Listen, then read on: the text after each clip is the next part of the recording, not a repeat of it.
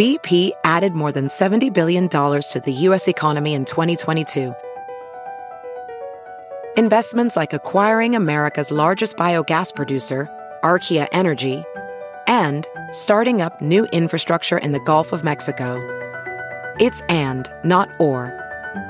See what doing both means for energy nationwide at bp.com/investing in America.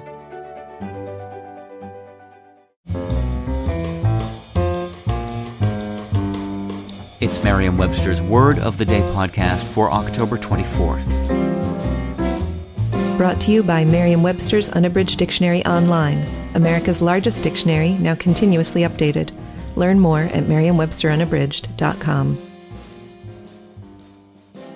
Today's word is flimflam, spelled as one word, F-L-I-M-F-L-A-M.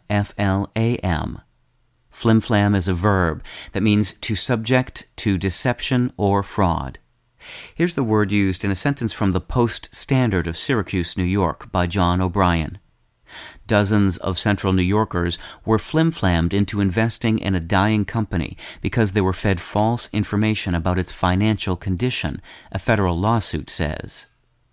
English is full of words concerned with trickery and deception, ranging from the colorful flimflam, bamboozle, and hornswoggle to the more mundane deceive, mislead, and delude. Flimflam first entered English as a noun, meaning deceptive nonsense, in the 16th century. A sense meaning deception or fraud soon developed. The verb use didn't show up until well into the next century. In addition to general deceiving or tricking, the verb flimflam is often used specifically to refer to swindling someone out of money. The ultimate origin of flimflam is uncertain, but the word is probably of Scandinavian origin and may be related to the Old Norse word flim, meaning mockery.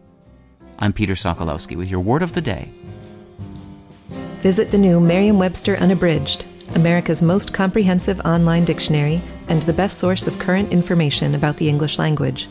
Get started today at merriam-websterunabridged.com.